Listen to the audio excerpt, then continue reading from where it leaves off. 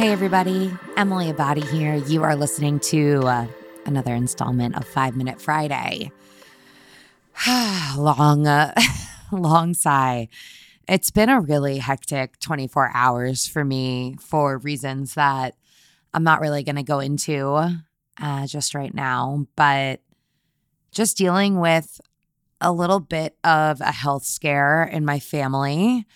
And I have been using a lot of tools in my toolbox that I want to talk about for today's episode. So I'll start by saying that I recently began the book Lighter by Yung Pueblo. And at the end of every chapter, I'm literally opening up this book right now, there are reflection prompts. And one of those prompts is, what does self-love look like for you right now? And how do you want your self-love to evolve? And what do you want it to feel like a year from now? I guess that was kind of like one prompt, but a 3-part prompt, if you will. And so I was sitting in the getaway cabin. I took my mom to, they have these cute little cabins. They're kind of all over the United States now, but there's an outpost in an area of Connecticut called Moodus. And I took her there for an overnight the other day. And so I woke up and I was reading my book and writing on this prompt. And what came up for me is that self-love moving forward is going to be something that feels more intuitive and less like something that I need to go out of my way to do. I want to have less guilt over some of the practices that I know can help me be me and move forward in a way that, it just feels more like a part of me. And as I said at the top of this, just navigating a really stressful past 24 hours, today, self-love happened without question. For me, self-love meant I needed to cancel my meetings. I realize I'm saying today, and you're listening to this on Friday and I'm recording this on Thursday, but you get the picture. So I canceled my meetings knowing that none of them were life or death matters. I decided when I was feeling anxious and frustrated about, admittedly, things that I could do nothing about, to get up and go walk and get outside. I took time to call people that support me and allowed them to show up for me. And all of these things, they sound simple enough, but many are acts that I would have felt guilty in, indulging in. If something like this were to happen previously, I would have plowed through, right? And plowing through today just didn't feel like an option. And as much as I'm just trying to figure out the best way to push forward, I am proud that pushing forward for me right now looks like having grace with myself. That, for me, that's a really big growth moment.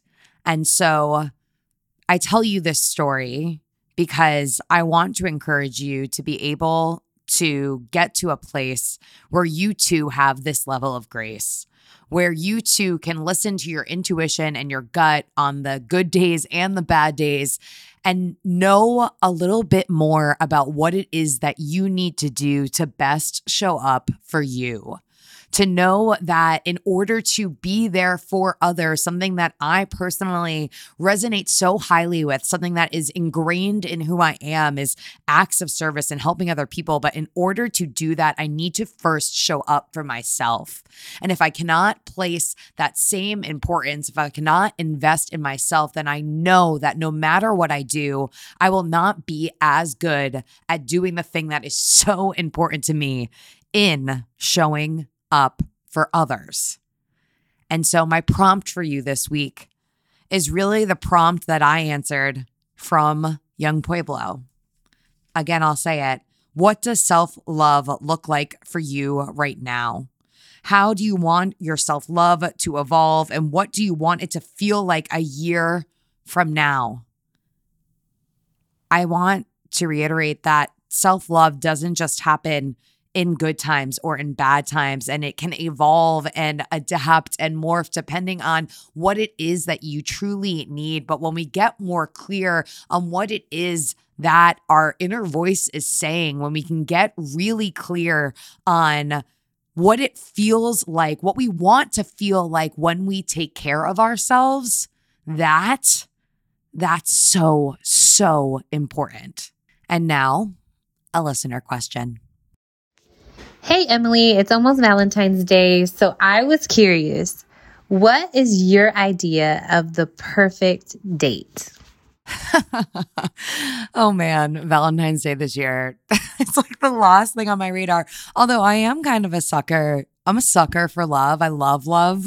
But I can't say that I've had like a memorable Valentine's Day in the last handful of years. Anyway, I digress. My perfect date, however, honestly, when I hear that question, I can tell you what I'd like to be doing. And it probably just involves like good food and good drinks and a good person. But the good person and how I want to feel is actually what, in my mind, makes a perfect date. Like on a perfect date, I want to feel seen and heard. I want to be able to ask questions and answer questions. I want this person to be interested in me and open to hearing my perspective.